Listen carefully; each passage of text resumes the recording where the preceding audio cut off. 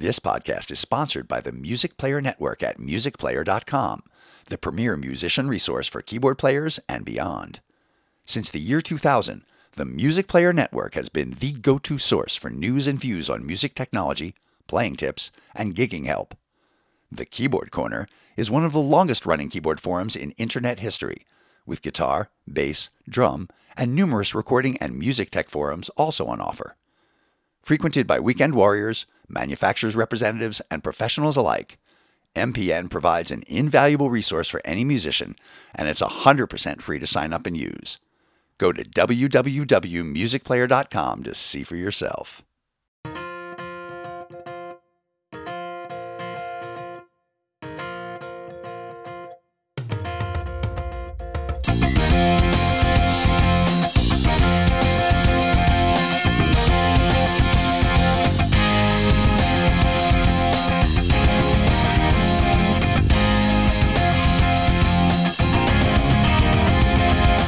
Hello and welcome to episode 34 of the Keyboard Chronicles, a podcast for keyboard players of the gigging variety. I'm your host David Holloway and it's great as always to be here with you. My esteemed co-host Paul continues to be out on the road with his band and I've heard dispatches from the road that he's having a ball and they're getting great audiences which are well deserved. If you are Australia based, going to check out Echoes of Pink Floyd is a very, very worthwhile experience. Today, while Paul's away, though, I'm very thrilled to be speaking with Michael Whalen. So, with Michael, aside from his 2 Emmy Awards and 8 Emmy nominations for his huge career in film and TV, Michael still manages to find the time to engage in some very cool musical collaborations and even runs his own record label. And then just for fun, he's an adjunct professor and go-to guy for his expertise on digital rights and copyright law. As you can imagine, that combination makes for a very broad-ranging discussion, and I think you'll enjoy it a great deal.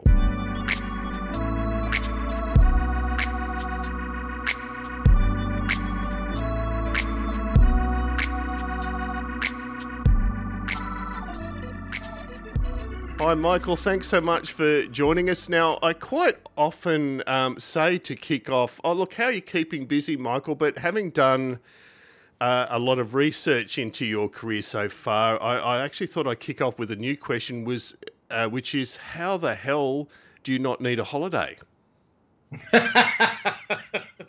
Oh, so David, first of all, thank you so much for having me on. It is a pleasure. I'm a fan. It's great to be here. And, a lot of people ask me that about my sort of productivity. And one of the things that I say is it's all about schedule. And, because I think everyone has this sort of cliche that artists are all kind of like walking in the dark and we're looking for inspiration and it happens when it happens. That's not true. No. I think the best artists actually create their own opportunities to be creative. And so what I do is I actually make time every day to write. I make time every day to do social media. I make time every day to like maintain what I need to. And then I have free time and I walk the dog and I do other things and whatever. But I think having structured time where it's like, look, I've got 2 hours to make this happen. And if it doesn't happen, now I'm not going to force it necessarily, but I am going to give myself the time. Because one of the things that happens is you start talking to people and they're like, well, Michael, if I only had the time, I would do X. No, I like that a lot, and there's plenty of science to support that. Michael, just as an aside, I just finished reading a book called Deep Work, whose premise was exactly that. It's about setting aside the time to do the deep work, in this case, creativity, and it obviously pays off for you. Yeah, no. I mean, and I think there is actually and I know this is going to sound antithetical. I know this is going to sound paradoxical, but if you can schedule your creativity, you can start getting a handle on when it happens. Now, I have been doing this for a long time. So like if somebody goes and does this next week and they write to you and say, hey, David, that guy Michael Whalen told me this thing and it didn't work, you got to give it some time.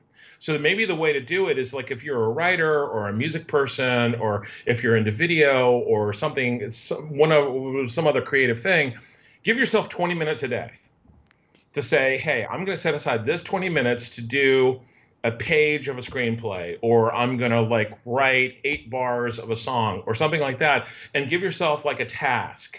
And what's going to happen is you will start drawing on things that you've never drawn on before. So that's the beginning of the answer to your question, like, how do I not need a holiday? Yes, that's right. And it seems to me you're making a fairly unusual claim that creativity involves some discipline, Michael. Is this serious? Well, I mean, this idea that you're going to get up and you're going to be half looped with marijuana or alcohol and be like, oh, David, yeah, I'm free to be creative and whatever. I think that is, bollocks. I think that's ridiculous. I think it's stupid. Honestly, the best work that I've ever done has been inside of what I would call a self-limiting system, which means I give myself very specific parameters musically, and I give myself a very finite amount of time, and my brain has to go to work. And what I've done is I say, okay, so let's take the example of like a string quartet. You got 2 violins, a viola, and a cello. Yeah. And you say, okay, I'm going to write a movement of a string quartet in a week. Now, under normal circumstances, people would be like, oh my God, I can't believe it.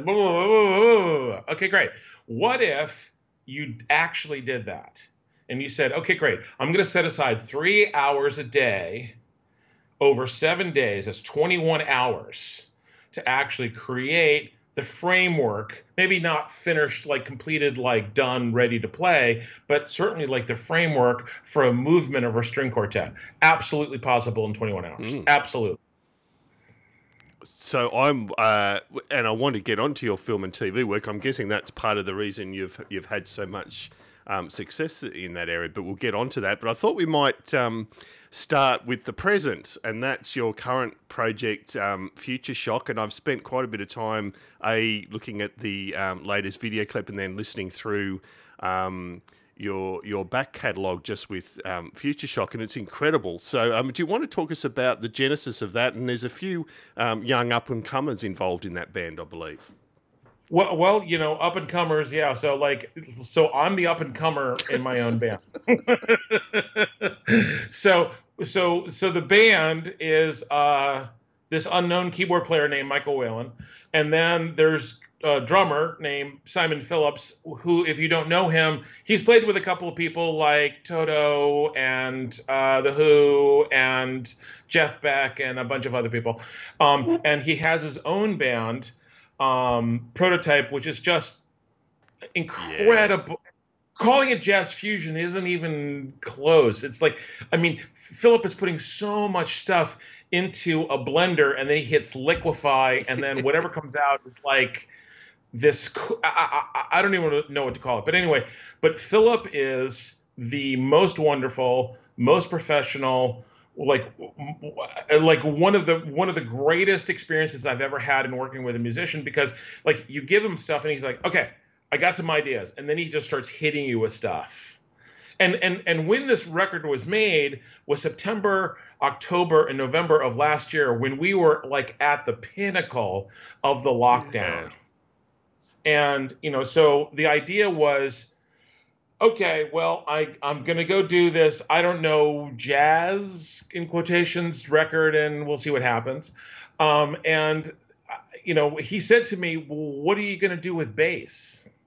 And I said, well, I've worked with Tony Levin a bunch of times. Maybe Tony's busy, maybe he's not, I don't know. But the thing that's weird, David, is like during, the pandemic, everyone was home. Yes. You'd ring up anybody and they're home. And hey, I got a thing. You got a minute? You got a day? You got a week? You got some stuff and whatever. So I have stuff that I've been recording over the last year and a half because everybody is just home. And so now, things are beginning to loosen up a little bit, and things are beginning to move, and people are starting to go on tour again and whatever. So it's getting more difficult. But there was about 12 to 14 months where you'd call anybody and they would be home. Exactly. And so Future Shock is really a product of a couple of things. The first of all was, I've done what I would call sort of jazz fusion or jazz sort of progressive music or whatever for a long time, but I wanted to kind of sort of codify it inside of the new vocabulary that I've created. I did a record last year called Sacred Spaces, which was all over the place. It was incredibly well reviewed. People were very nice about it. But one of the things that I have done is that instead of sort of being one of these composers who's sort of pretending to be a pianist and whatever, I've really, really, really committed myself to being a synthesist and being a sound. And so Sacred Spaces was me sort of saying to everybody, okay, I'm a sound designer. And then I did this really beautiful meditative record last year, actually while I was recovering from COVID, called Karmic Dreams, which also benefited from that. And then I've been on this crazy sound design thing. So Future Shock really has come out of a huge explosion of creativity and creating a lot of sounds, and me loving jazz fusion music. I love Weather Report. I love Joe Zawinul. I love the fusion of synthesis and jazz and world music and rock and metal and all of those things put together. And so for me, like pulling on a lot of things simultaneously just made sense. Absolutely, and it certainly came together beautifully. I mean, some of the sounds on that record are incredible. And I mean, just even the video and the Memories of You song, just absolutely brilliant. I think I've watched it 10 or 12 times. Just you've even set the videos up beautifully, and highly recommended, people. Highly recommended. Thank you. And I'd just like to congratulate you. You're now the second person on the show to have had COVID. So well done. Well, I mean, it is a small club, and it's a VIP situation. So, and you're welcome. The COVID synthesis of the world. Congratulations, you're now vice president. We had Al.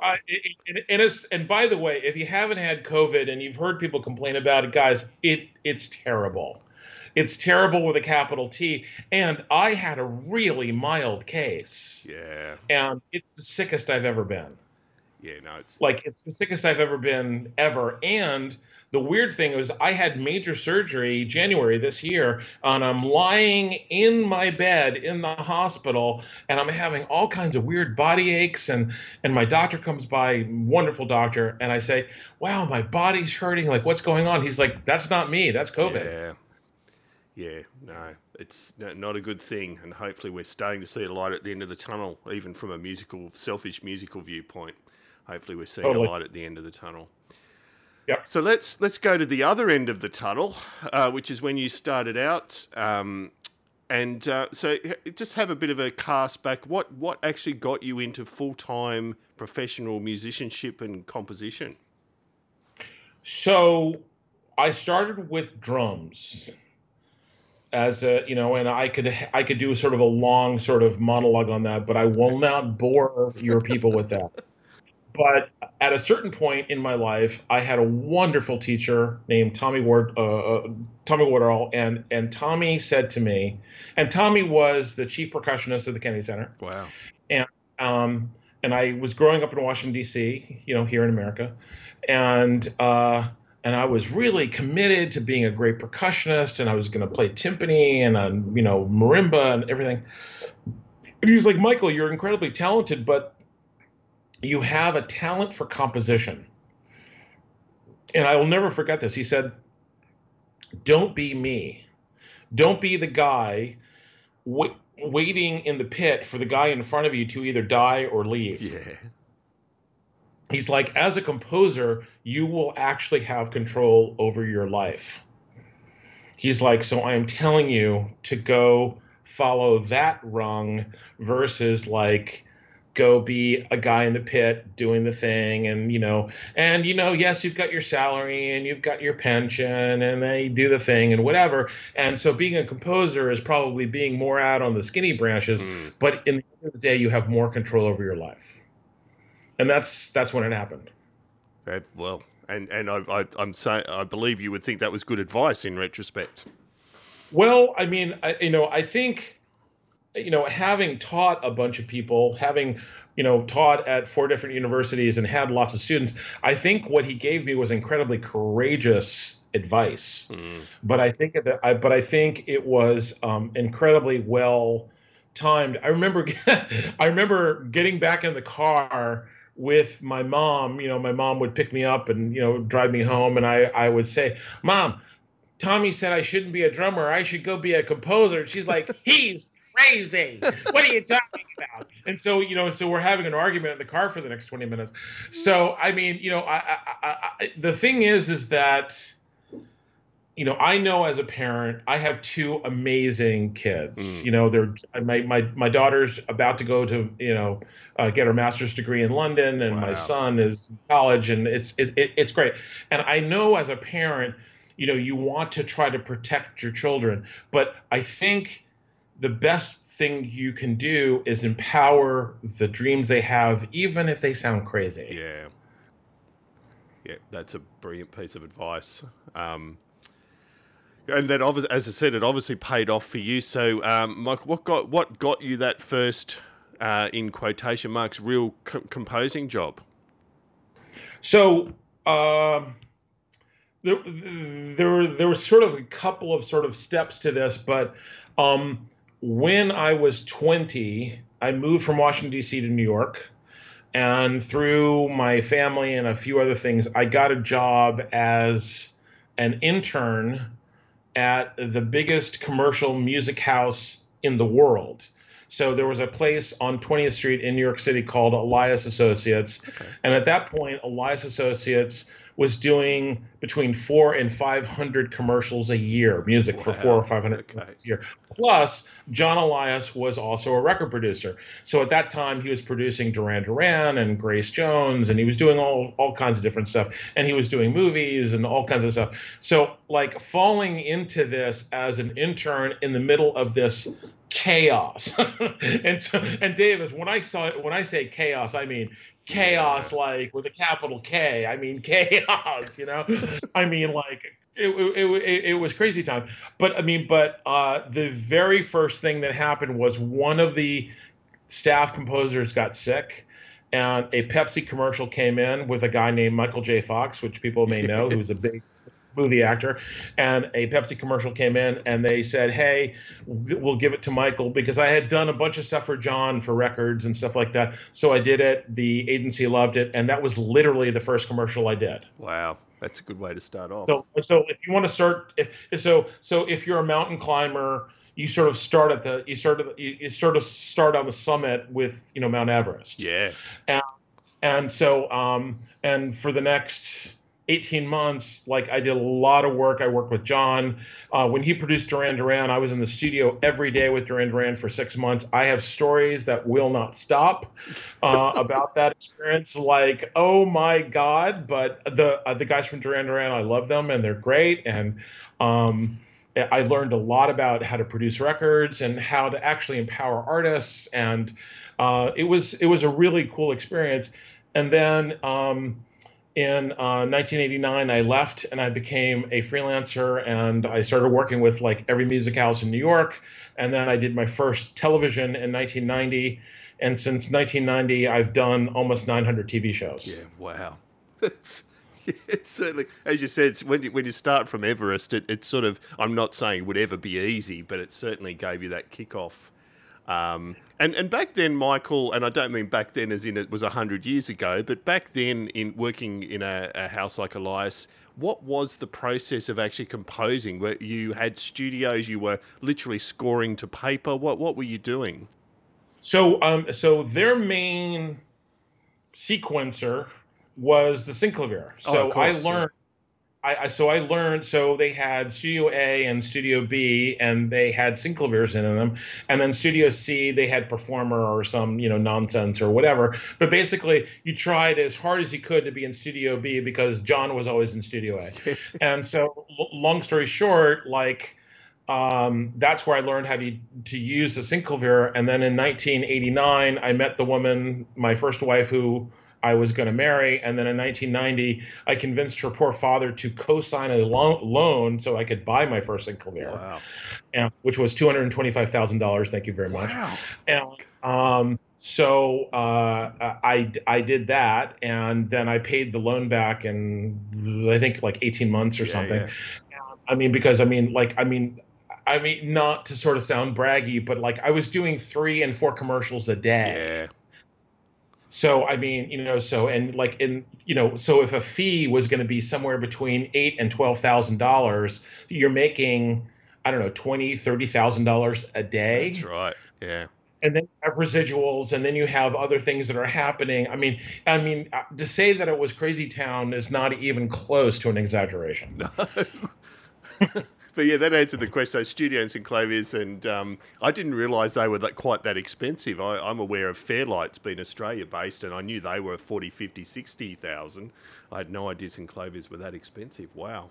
Yeah, well, I mean, because the other thing, the thing that got crazy wasn't the actual like enclosure; it was buying the memory. Yeah. Hey, I want to buy more voices or more RAM, and so we'd say, "Hey, I want," David, we live in a world now where it's like, "I want a terabyte of That's RAM," and right. it costs us like $60 US or something, right? Back in those days, if I wanted, I don't know, 32 meg of RAM, it was going to cost me $5,000, Yeah. $10,000. It was like some crazy amount of money. And then at a certain point, in the late, well, let's call it like 1998. I bought a system from a guy named Herb Pillhofer, who was a huge sort of jingle sound Okay. design guy from Minneapolis, and bought a huge system. And then I bought part of Frank Zappa's system after Frank died. Wow. And so at that point, I had pretty close to the largest Sinclair system in the world.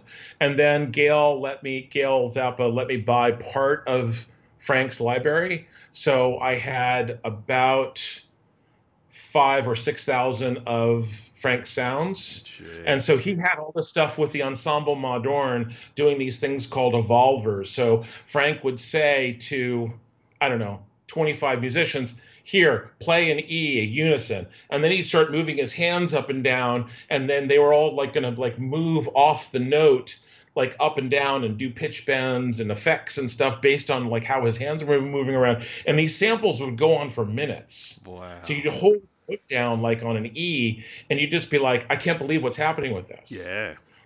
Like the library is just insanity. It's like total insanity, these sounds. And so the Frank stuff I used very, very, very, very sparingly, but I also think it taught me a lot about what you could do about making electronic music feel more organic. Yes. And the word is, it's one word, and the word is performance. Like, how do you put performance and articulation and that sort of organic thing into it such that you're not present to sort of the cold sort of technology sort of microchip part of it. You're much more inside of like, this was like played and articulated by someone. That's right. Yeah, that's amazing. And so do you still have all the Synclavier gear and I Zappa's do. sample? I Yeah. don't have all the I don't have all the Synclavier gear. At one point, I had 5 systems. Wow. I had a system in LA, I had a system in Boston, I had a system in New York. It was nuts. Anyway, so I have one little tiny system, and then I have a hard drive with all of the stuff converted over. So now Great. I can feed all of that stuff in Contact and Logic and a couple of other things. So there you go. And some of that, the Zappa stuff and maybe some of your stuff, that needs to be in the National Library of Congress or something one day. Well, it's really true. I mean, and I think the Zappa people have really done a great job in terms of actually archiving his stuff. And he has such an unbelievable library. I mean, I don't think people realize that, really from, let's say, I don't know, like the late 70s through like the early 90s, he did a multi-track recording of every live performance he ever Oh, did. wow. Okay. And so I don't think people understand, like, there is thousands and thousands and thousands of hours of unreleased Zappa out there. Yeah. Well, Yeah, release the Zappa, I say, but yeah, I know. exactly. And look, just for the sake of our listeners, if you're already screaming at your player of choice, what about the Duran stories? We don't have time. Uh, Michael, that's another whole thing. I'm going to tell you one. Okay, I'm going to tell you one story that will not get me in trouble with the band. Okay. How's that? Yeah. So at some point in the process, sure, pretty early on, um, girls in New York City figured that Duran Duran were at Elias Associates, which was at Oh, wow. 6 West 20th Street, and I'm giving you the address because they're not there anymore. No. So they were at 6 West 20th Street, and at a certain point there was police and a police barricade with hundreds of girls waiting outside all day long every day. Wow. And so this is how crazy it got, and I'm going to do this in like sort of like the least sort of offensive way possible. The girls figured that I was working with the band. They had gotten some sort of insight, and I would walk into the building, and the girls would literally say, "I will do anything to you so I can meet the band." Michael. Yeah, okay. That's, yeah. So that's short. That is like the short, sort of like PG version of a way worse story. So there you And go. as much as I'd love to, I'm not going to ask the follow-up questions to that, but that is a brilliant story. There you go.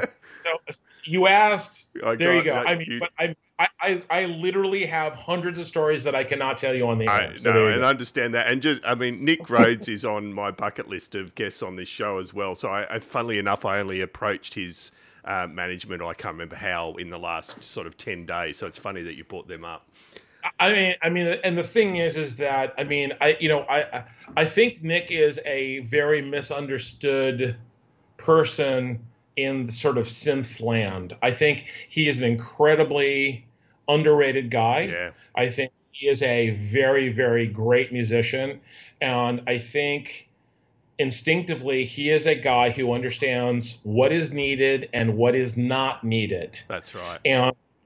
And he has a way of editing himself without any ego or anything in a way that I think a lot of people can learn from. So I have a lot of respect for Nick, and I'm happy that I spent time with him. He's a great guy. I spent a lot of time with John. I spent a lot of time with Simon, but Nick is a great guy, and I have a lot of respect for him. Yeah, no, absolutely. And they're still going so strong. I mean, they're yeah, the new song. Yeah, it's brilliant. Great. And with the AI Great. video clip, it's just amazing. Yeah. It's terrific. And the thing is like what's really funny is like you could hear it and you'd be like, well, these guys can like hump out a song and whatever. It's like no. That's not that's not their process. No. It's like they're not feeling it like really like organically. It's not happening. No, that's right. No. And so I mean so all the haters and all the people who like beat on the band and whatever, you cannot say anything about who these guys are and the legacy of what's happening, because I'm sorry, for 40 years, these guys have put out great music, like great music. Yep, and they're still going. Yeah, no, really good. And back to you, Michael. So obviously, as you said, started off in Everest and have had an incredible career in TV and film. What two sort of sub questions? One, what are the highlights for you looking back on that aspect of your career? And two, what keeps you excited about it now? So there is nothing cooler than writing a piece of music to a piece of film and knowing that what you've done has given the picture you're looking at a third or maybe even fourth dimension.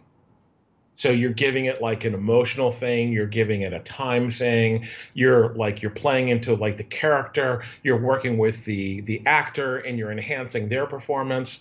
So when you do that, there's literally nothing cooler than that. No. So when that happens, that's number one. Number two, I am somebody who is known as a theme guy. So I wrote the music for a show here in America called Good Morning America for ABC, which is a big thing. I've worked with Oprah. I've done music for soap operas and other TV shows. I've done the top of the hour for HBO here in America. I've done the theme for Verizon. I've done the theme for Comcast. So that's nice. I think what keeps me going is I want to feel that I'm evolving. Because one of the things that I love is hearing a theme and going, wow, now that I've heard this, what could I do with this? Like the last time I had that, like, was the first time I heard the theme for like Game of Thrones. Oh, yeah. And I was like, God, this is so It is. good. It's so good, and it was so good. Like out of the gate, it was so good, and it's and it's so hard to do that. Like, I mean, to write something that is that succinct and has that sort of like broad sort of cinematic scale that will work in the small confines of watching it on a bloody phone with your headphones on, Yes. or you're sitting in a beautiful room, in 4K and in 5.1. It works both ways, and it's so hard to do that. Oh my goodness. So I mean, for myself, like I want to keep challenging myself to say, okay, so can I evolve what I've been doing for the last 30 something years and keep myself fresh and new, and here comes the word, David, relevant. Yes. Because I think one of the things that happens is that artists say, no, no, no, I've got my point of view and I know exactly what I'm going to do. And it's like, yeah, but you're not speaking to the world in a Mm. way that's relevant. And so one of the things that I recently did was I worked on a movie called Exaltation with a guy named Matthew Diamond, who was a Oscar-nominated director, and he gave me a lot of space to do the score, and we're gonna we're gonna find out very soon, like who is gonna win the sort of streaming lottery for it in terms of where it's gonna show Oh, up in yeah. the world. But what's really cool about it is when I see the score, when I see the film, I see how much my sound has evolved and developed over the last 30 years. Yeah. It's very lean now. It's very like I'm very specific about things. Like in the old days, it'd be like, okay, so we'll call an orchestra and we'll do stuff, and I was very much about like sort of like musical gestures, and I wanted everyone to notice who I am. Now I want to be completely transparent to the Yeah. story. Yeah. And that's That's a it. maturity. Yeah, that's an absolute maturity of approach. Um, yeah, that's a really important point that you could spend a whole episode talking about on its own. Um, and the process, Michael, and we'll do a little bit of geeky gear stuff because to say your home studio is incredible is an understatement. But what your process now for composition is obviously home based. I mean, are there the odd times you're still getting into a big space with an orchestra, or it's pretty much all computer based for you now? Well, I mean, it's interesting. It has everything to do with budget and time. Yeah, yeah, So if I have the budget and the time, I'll call players. What's really interesting is how many players are available online to do your stuff, and then you send stuff back, and then you mix it in. yeah. So, having worked in documentaries for such a long time, I can tell you that I have, I think, every string sample library ever made by anyone. Okay, I'm exaggerating, but I'm not exaggerating that much.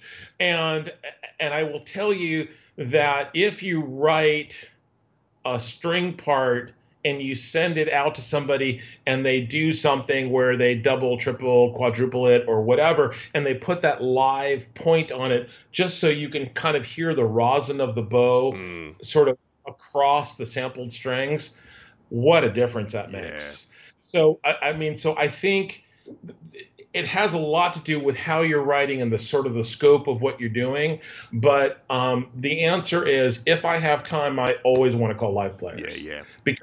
because what a player is going to bring to it is something that is so shocking and so surprising. I can't tell you. I'll give you an example from the new record from Future Shock. Um, so I sent the song Wonderlust to Simon Phillips, Yep.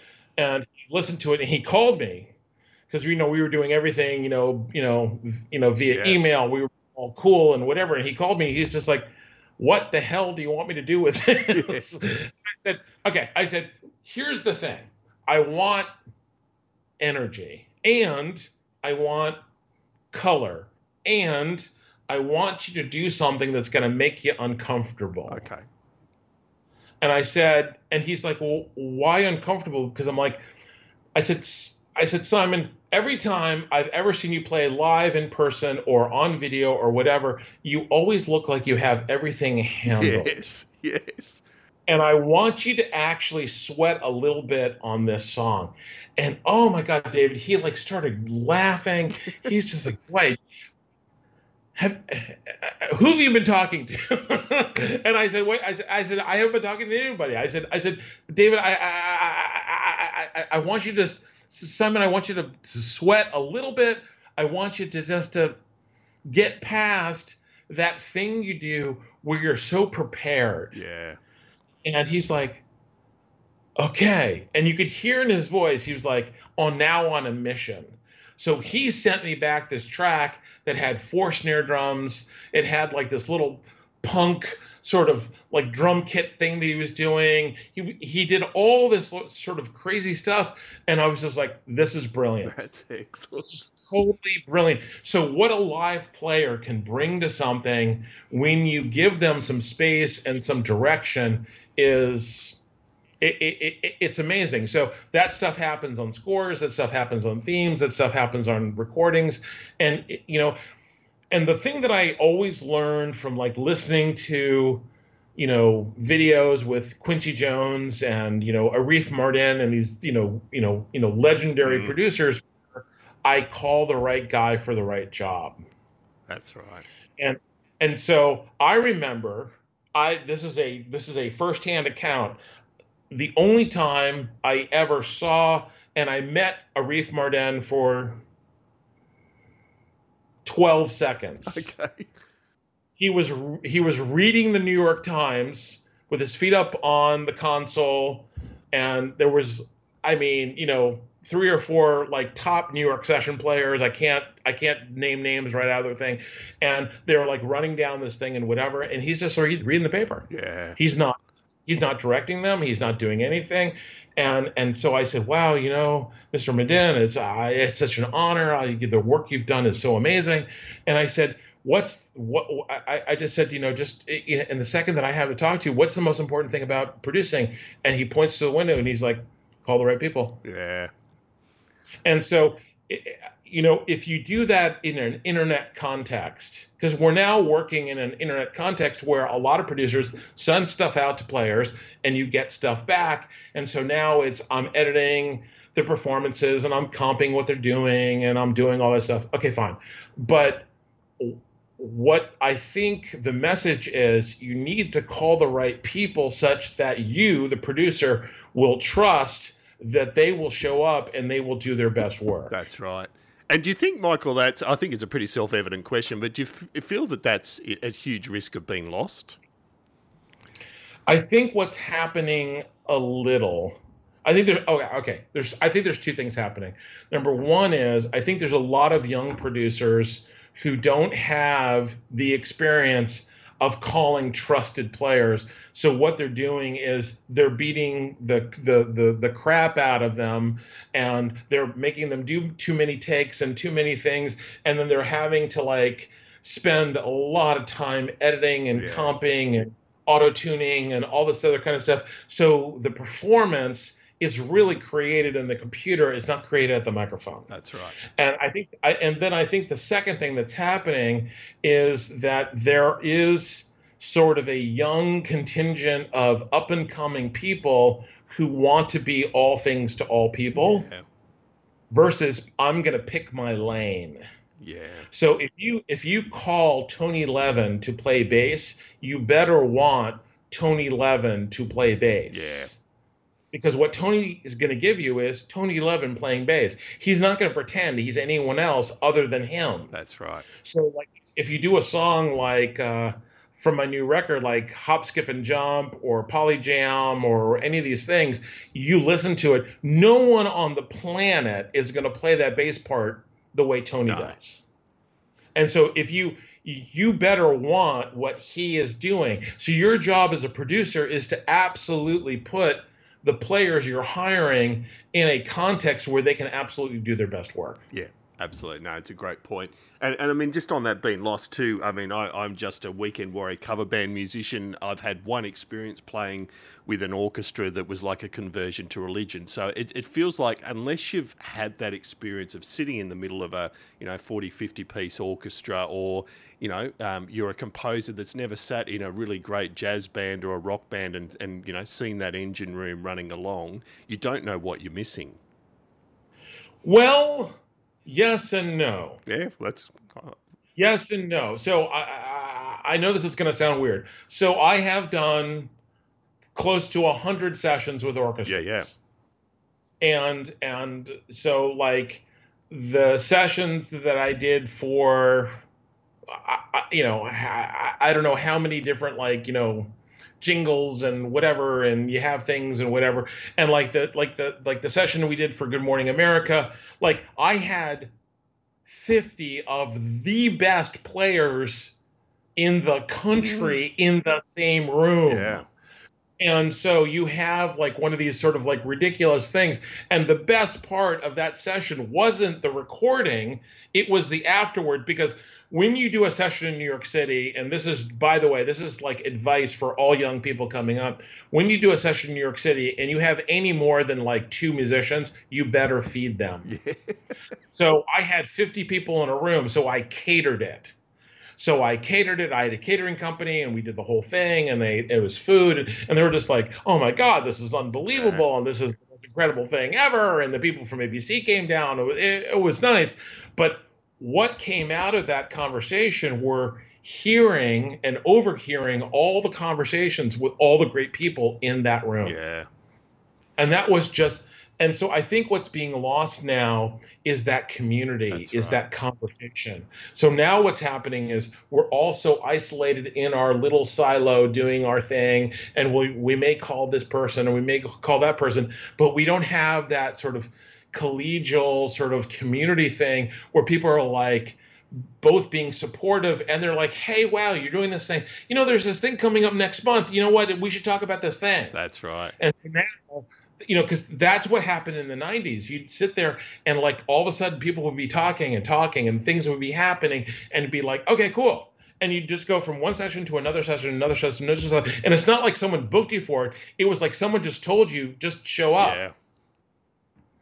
Yeah. No, that you're right. That's a radical change. And it'll be interesting over the next 5 to 10 years just how it evolves. Well, I don't know whether it is evolution, but how it changes over the next 5 to 10 years. And from one extreme to the other, your home studio. So from community to when you are doing stuff from home, I watched that great short doco you did on the making of the latest album, and you obviously get plenty of chance to look at your home studio. Tell us a little bit about how that evolved. So I have been... David, this is going to be the short confession of an ex-minimalist. So I have been a composer who had a piano, and then I had a studio that had 40 keyboards in it, and then I was like, this is crazy. I'm going to get rid of everything. So then I had a computer and a single master controller. Wow. And then I had a couple of things, and I got rid of that. And then I've gone through all kinds of different iterations. So now I have a room here in New York City where I have about 16 keyboards in a room that is 12 feet by 10 feet. And so if you go to my website, or if you go to Michael Whalen Music on Facebook, you can take a look at it. But long story short, what I have is a room which is set up for me. Yeah. So one of the things that drives me crazy is that people ask me, hey, how do you do this? How do you do that? And my response is, how do you want to do that? Yeah. Every composer, every creative person has to create their own process to this. So my process is whatever works. So every keyboard in my room can be a master controller to my sequencer. I'm using Logic now. I like it a lot. It's great. But I am not a hardware synthesis purist by any stretch of the imagination. But I like having the feel of different keyboards under my Yeah. fingers. And I think it actually informs the performance. And as we were talking before, I think the thing that brings some warmth and some organicness to things is performance. So that's number one. Number two, there's no right way to do anything other than how does the music sound when you're done. Yeah. So, like, I have done entire albums, I won't tell you which, I've done entire albums where none of the hardware synthesizers that I have in my room were involved, and it was all done with plugins. Yeah. So, I mean, so the bottom line is do what works for you at that moment. And if this is the first time any of the composers who are listening to this have heard that, I am now giving you permission to go do what works for you. Yes. Because here's the bottom line. The bottom line is that anybody who comes to you and says, I've got the right way to do it, is a liar. Yeah. They're coming from their own point of view. So I do not, Michael Whalen, have the right way to do it. I have what works for me right now in 2021. So if David decides he wants to interview me in 3 years and I'm saying, well, David, here I am on my desert island and I have my one keyboard sitting on my, Commodore 64, that's what works for me then. That's right. And you have to actually let yourself evolve to that, and you're going to expand and you're going to attract and you're going to do things, and you have to let that happen. And and from the outside you'd be like, well, this is crazy, I can't believe it, you've got to do one thing forever. That is also bollocks. That's right. I mean, I think the bottom line here is that you have to let yourself evolve as an artist at that time. Now, if you have been doing something for more than, let's be generous, 5 years. Yeah. I've been doing the exact same thing for 5 years or more, 10 years, 15. I know people who have had the same setup for 20 years with a computer. They're running, whatever the Macintosh OS was from like 15 years ago. They haven't updated anything in their computer, and it's, wow, that works. Come on. I don't want to change anything. Okay. So if you haven't really changed anything that you've done in 5 years or more, I am going to assert the following, and this is an assertion, it's not the truth, but the assertion is you might want to look at the possibility that you're making things too comfortable. So one of the operating quotes that I have in my life that sort of rules me is Eleanor Roosevelt said, "Do one thing a day that scares you." Yeah. And if you're not making music that scares you, or at least after you create it, you're like, I have no idea how I'm going to sell this, then it's not the right music. Yeah. So when I created Future Shock and everyone was like, wow, what are you going to do with that? I'm like, I have no idea. I'm like, okay, well, then I know this record's a winner. We're good. That's right. We're ready to rock this thing. So I mean, I knew that I was out on the skinny branches musically and a lot of other kinds of ways with Future Shock because I didn't have an easy answer for it. And frankly, I had put together a band with Simon and Tony and my friend Bob Magnuson on sax that these guys are so far sort of above my own musical things that I better get my act together or I can't even play on my own record. So I mean, it really took a lot for me to be like, okay, here we go, we're going to do this. Now, that said, I mean, Simon and Tony and Bob, they have been incredibly supportive and they've been great about this and it's been great and whatever, but that's not the thing that's going to have you do a great performance. What's going to happen is the fear of failing inside of a project that you yourself have put together. That's right. Yeah, you always want to be the weakest link in your band is a common piece of advice, and I think that applies here by the sound of it. Amen. Yeah. And I'd argue, Michael, I'm sure you won't hesitate to contradict me if I got this wrong, but I think your great insights on this stuff is not just coming from your own career as a composer, but also as someone that runs their own record label and has to assess other people's music for inclusion. How did that originally come about, and how much of a passion is that for you at the moment? So it's a good question. So I signed with a new label called Mindstream back in 2019, and I did a record called Cupid Blindfolded, which is a solo piano record. I love the record. It was terrific. My friend Will Ackerman, who started Windham Hill Records, has this beautiful studio in Vermont. I went to Vermont and I did a solo piano record with my friend Tom Eaton, who engineered it. And it was a great experience and it was great. And I did all this promotion. And then in October of 2019, I got this phone call from Mindstream saying, "Hey, would you like to be the general manager and the head of A&R for Mindstream?" And I said, "I'm sorry, have you guys like moved from like bourbon to heroin? Like what's happening? What's happening on your end of the phone right now? Like, I don't understand." And they're like, no. I'm like, "Guys, I've never worked for a record company before." They're like, "But you have taught music business. You're an expert on copyrights. You have worked in the business for a very, very long time, and you have done a lot of stuff, and you're coming with a fresh point of view." So November 1st, 2019 was my first day working with Mindstream as a general manager. And over the last year and a half, I have learned a lot. And it's been a wonderful experience.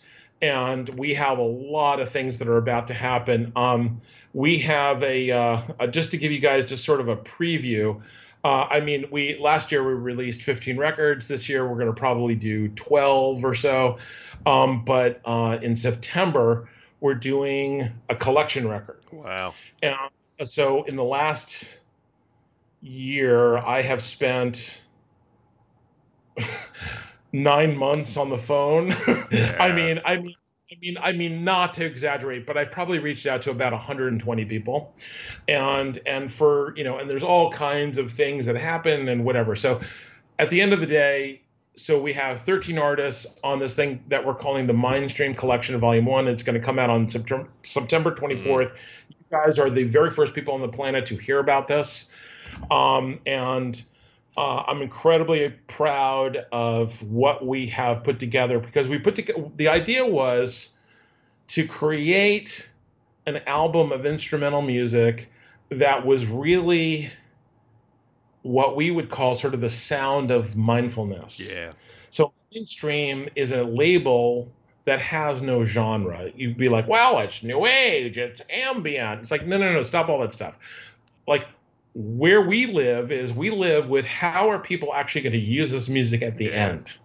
Are they going to use it to fall asleep? Are they going to use it to relax? Are they going to use it to meditate? Are they going to use it after a run to recover? Are they going to use it to work or do their homework? Sounds great.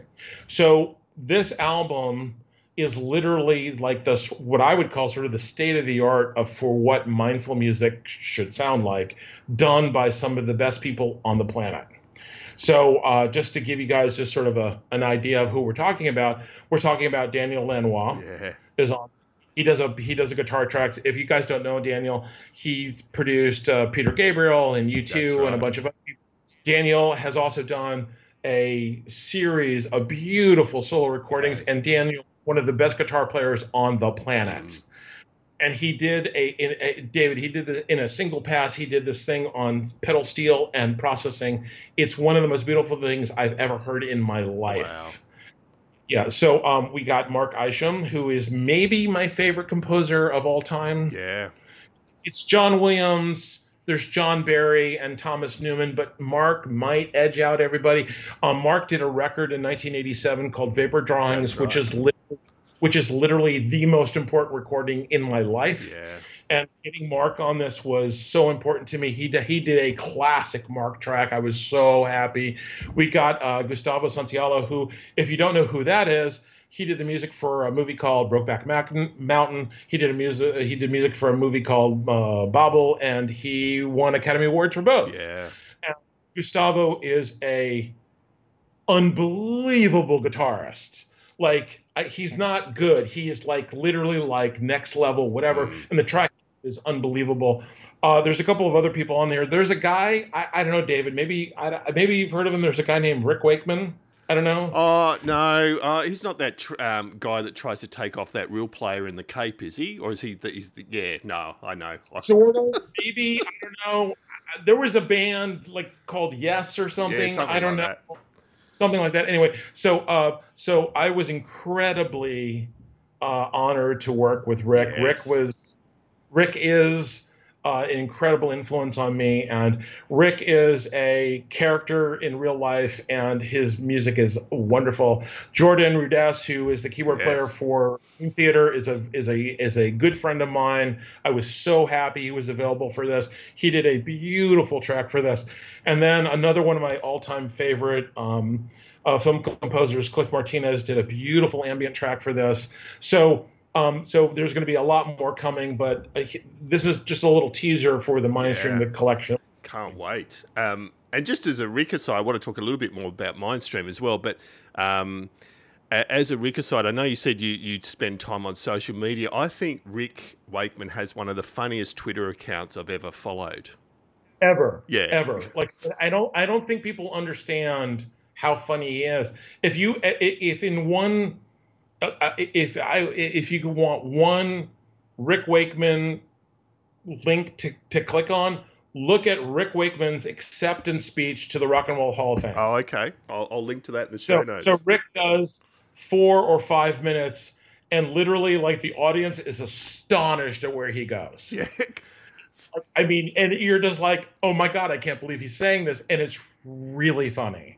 And so, like, I think if Rick was like a failed keyboardist, which he'd never be because he's unbelievable, but if he had failed, he probably should have been a stand-up comedian. And because I wondered if some of it was intentional, Michael. So I wondered. So some of his tweets are so banal, but they're funny at the same time. My co-host Paul, who wasn't able to join us tonight, I mean, I constantly take screenshots of Rick's tweets and send them on to him because it's like, got up, walked dog, Bow's playing up today. He hasn't said that, stuff like, and I just go, that's just amazing. Yeah. No, but I mean, but here's the thing. He will do that deadpan English thing, and then he will say something completely outrageous. Yes, yeah. And you're like, okay, so which one of these two are supposed to be funny? And the answer is both. That's right. That's British humour. That's exactly right. Yeah. And back to Mindstream. So I can imagine you said you released 12 records and so on. I can imagine the demand as an A&R involved on the A&R side of things. You must get, hundreds of submissions a year or? Well, yes and no. I mean, I think one of the things that we want is we want artists to be thinking about music with no genre. Yeah. Which is tough. Because I think radio people, and I say this with love and respect to people like you, I think what happens is, especially in the 80s and 90s and the early 2000s, I think we were all programmed into what genre, what pigeonhole are you going to try to put yourself? Now it's what playlist, what mood, like in a world where people want music for a non-musical outcome on a playlist. Now where does your music fit? And I think for a lot of older artists, like, let's call them like plus 45 years old, that's a really tough conversation. Yeah. A good conversation, though, one that I think we will get through. But yeah, it's a challenge. Yep. But it's obviously been successful, and as you said, the purpose of the music's more important than trying to put it in a box. So that's brilliant. So, Michael, we'll go into the big last set of questions, and I feel like I barely scratched the surface, but that's always the risk in an hour podcast. Let's talk about your train wreck, and I know it's a little bit different when you aren't quite doing as much live work as far as on a stage in front of an audience, but I'm sure you've had some fun train wrecks to report. Train wreck. Yeah, I mean, well, I mean, my favorite train wrecks to report to will probably be studio ones. Mm. So a studio train wreck was Maurice Jarre, the famous film composer. He did Lawrence of Arabia and Dr. Zhivago and a few other things. So a friend of mine from PBS, the public broadcasting here in the United States, said, well, Maurice is recording a new theme and he needs a synthesizer player. And, I thought of you, and, oh, by the way, you need to be there in 20 minutes. And I said, well, is there an instrument there? And he was like, well, no. And I'm like, well, then what the hell am I bringing? Yeah. So I grab a Prophet 5 and I throw it under my arm and I jump in a cab literally and I go down to the studio and here's Maurice and the 65-piece orchestra, half of which I know because they've all been on Yeah. sessions with.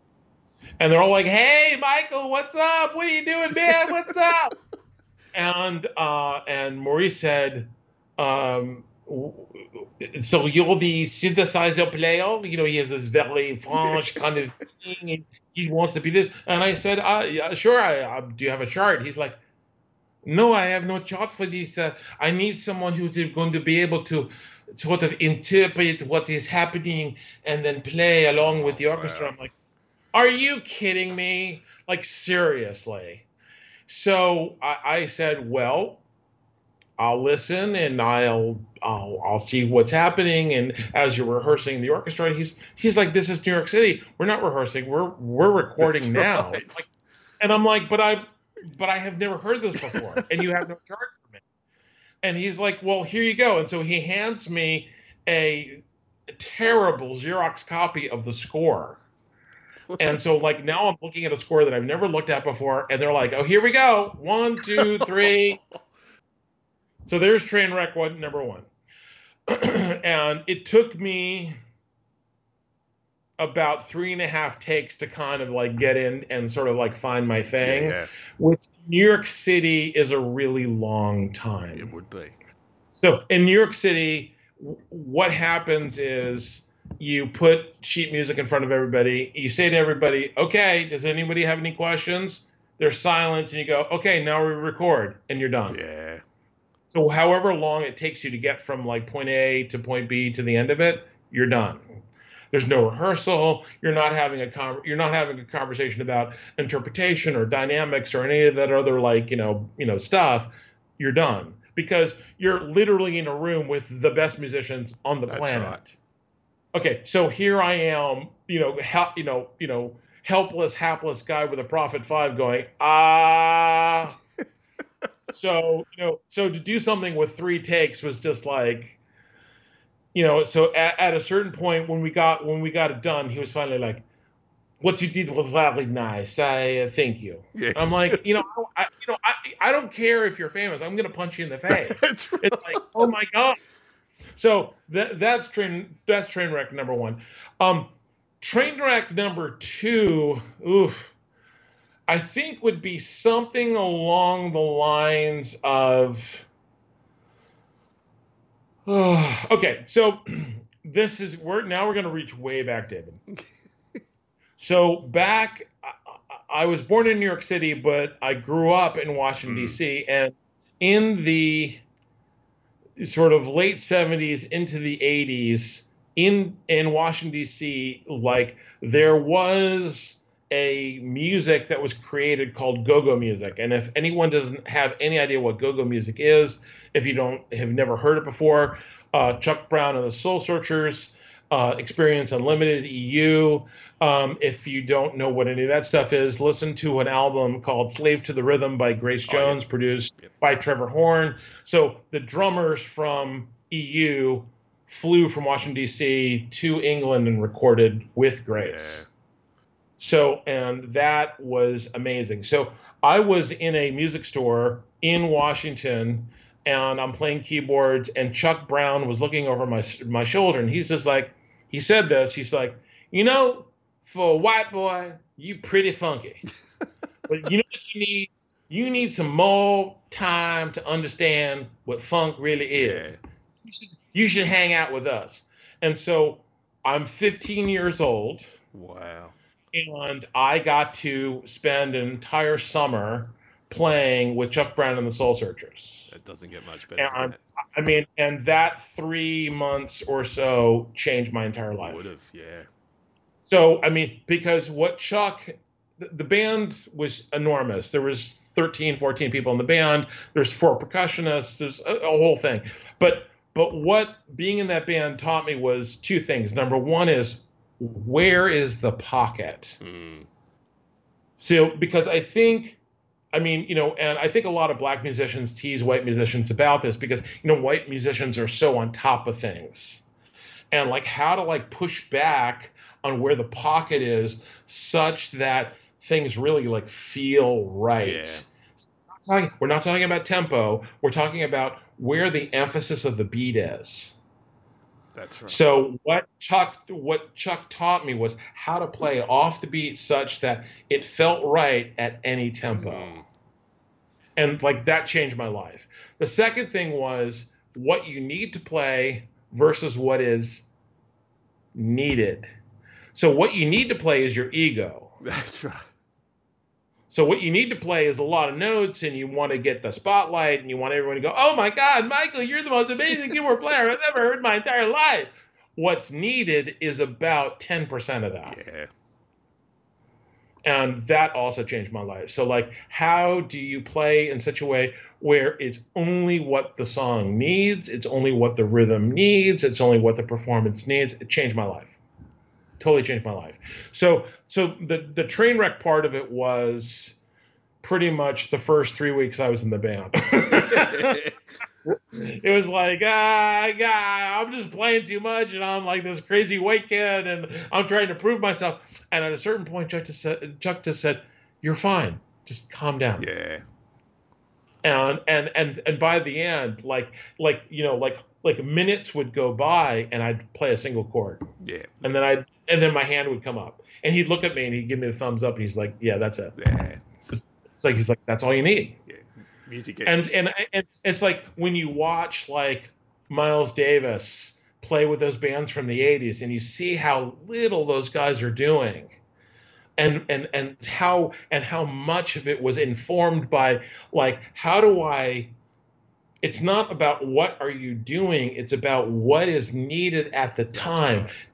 The answer was always less and less and less and less and less. I mean, obviously the cliche is always like less is more and less is more and less is more. Fine. But when you were in that moment in front of 4,000 people, because Chuck would play these huge things and everyone cheering, and you've got your adrenaline going, when you've got your adrenaline going, can you still be that focused and disciplined? That's right. Yeah. That's the key. Yeah. No, that's a brilliant train wreck and example of some of the best music education you can receive your first 3 weeks there with Chuck. Yeah, that's brilliant. Just amazing and just wonderful. And if you guys don't know Chuck Brown, check it out, Go-Go Music. But seriously, if you want to understand like what Go-Go rhythm is, listen to what Trevor Horn did with Slave to the Rhythm. It's absolutely unbelievable. Yeah, Trevor Horn. What an icon. Oh my God. All right, last two questions quickly, Michael, because I know you have to go. Tag a keyboard player. If you could hear someone else on the podcast, who would it be? Ooh. You know who my like favorite sort of like new guy on the scene is the guy from Kansas, Tom Brislin. Oh, yep. Love him. Great. Great, very musical guy. And what I love about what Tom does is he honors the sort of the legacy of this incredible band, Kansas, and he brings his own thing to it. Yeah, great. Noted. And so Tom would definitely be on my list. Excellent. And Desert Island Disc, Michael, I know I gave you a slight heads up, or you'd already heard it. So what are your 5 albums? Yeah, and so I'm ready to go. I'm ready to rock here. So So my 5 Desert Island discs. Okay, so this is... Okay, here we go. I got to commit. I'm going to commit. Okay, so Desert Island disc number 1 is Earth, Wind, and Fire Greatest Hits Volume 1. Nice. Second one is Emerson, Lake and Palmer Works Volume 1. Great. Third disc is Genesis Duke. Superb, yep. Fourth disc would be Boz Scaggs Silk Degrees. And the fifth would be Toto 4. Nice. Yeah. Amazing. Just as a side, have you listened or read Steve Lukather's biography? You probably know a lot of it anyway, but that's absolutely. Yeah, incredible. Yeah. And I'm an enormous Toto fan, and I was there in Philadelphia on their quote unquote last show in October of 2019. Wow. And I mean, and I I know Steve Picaro, and I worship at the altar that is Steve. Yes. Because I mean, what's funny when you talk to Steve, he's like, I don't understand like what the big deal is, Yes. and I said, I'm like, Steve, listen to me very carefully, okay? His solo record from 2016 is one of my favorite albums of all time. Yeah. And there's a song on there called Painting by Numbers. Yes. Which, when you listen to the harmony, is the absolute like encapsulation of Steve Picaro as a person. I mean, yes, you could talk about human nature and Michael Jackson, and you could talk about the things he's done, and you could talk about all that stuff. But when you listen to Painting by Numbers, what you're hearing is both like the emotional sort of compassionate thing and him saying, hey, you know what? I'm going to tell the story in such a way, but I'm not going to make it too big. And I'm telling you, as a songwriter, like having that kind of discipline and focus makes all the difference. It does. Oh, Yeah. oh my God. No, incredible. And so when I listen to his stuff and I'm like, Steve, dude, like you ride this rail, you are walking this tightrope that like most artists would fall on, and you do this thing which is like so few people can do that. That's right. And then you got to look to the other side of the stage, and you've got a guy like David Page, Yes. who's like laying down like these 10-finger chords, and he's doing this stuff, and you're doing all of this like super, super disciplined stuff.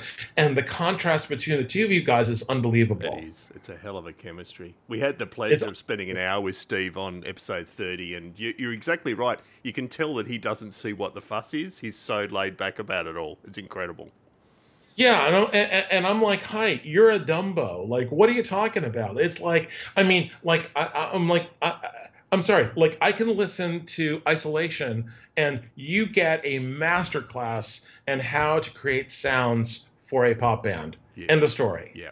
End of story. But I also feel, Michael, we've had a masterclass. Sorry. Yeah, and then you listen to Fahrenheit, and oh, by the way, you guys do a song, you do an instrumental song with Miles Davis. Yes. Oh my God. And I'm like, oh, I'm sorry, what's the big deal? I'm like, look, so I said, Steve, I love you, but if this is literally fake modesty, when I see you, I will literally punch you in the face. That's right. Rightfully so. And between Steve and Miles Davis has been examples of masterclasses. I'd still argue that we've had a masterclass in a whole bunch of really useful areas today. So I can't thank you enough, Michael, for taking the time. And I think we will be annoying you again because there's some areas I'd love to cover with you that we didn't have time to today. And David, I would be happy to anytime. No, thank you. And so, yeah, lovely to have you on the show. It's been an absolute pleasure. Thank you. Thank you so much. And thank you to everybody for listening. Check out Future Shock. Check out, all, David's other episodes. And I'm very, very grateful for being here.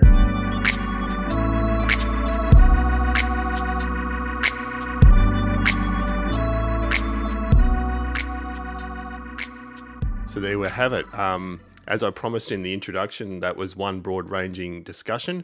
Watch this space. Patreon supporters in particular for a special bonus section of the interview on the digital rights and copyright law stuff. It makes for a fascinating conversation, and we've got that lined up for the near future. But yeah, huge thank you to Michael. That was an incredible learning experience for me, and I hope you got as much value out of it as I did. So yeah, absolutely brilliant. So otherwise, we'll be back again in 2 to 3 weeks, but just a reminder that you can keep in touch via a few means. Our website is www.keyboardchronicles.com. And just as an example, a huge thanks to Pete in the UK for a lovely email just in the last 24 hours saying how much he enjoyed the Veronica Lewis interview last episode. And Pete, as I've responded to you via email, we had a ball discussing Veronica's burgeoning career, and we certainly will be going down that route in the future with upcoming artists. So yeah, really appreciate your lovely feedback. We're also on Facebook at facebook.com/Keyboard Chronicles or on Twitter at the Keyboard CHR1. If you like good old-fashioned email, always keen to hear from you at editor@keyboardchronicles.com. If you would like to become an official supporter, we have a Patreon account where for the price of a coffee a month, you can help us go from strength to strength and start to get some little bonus snippets from our highly valued guests. So that website address is patreon.com/Keyboard Chronicles. A huge thank you to you for joining me again this episode. It's why we do what we do, and really appreciate you listening. So hope to see you back here next episode.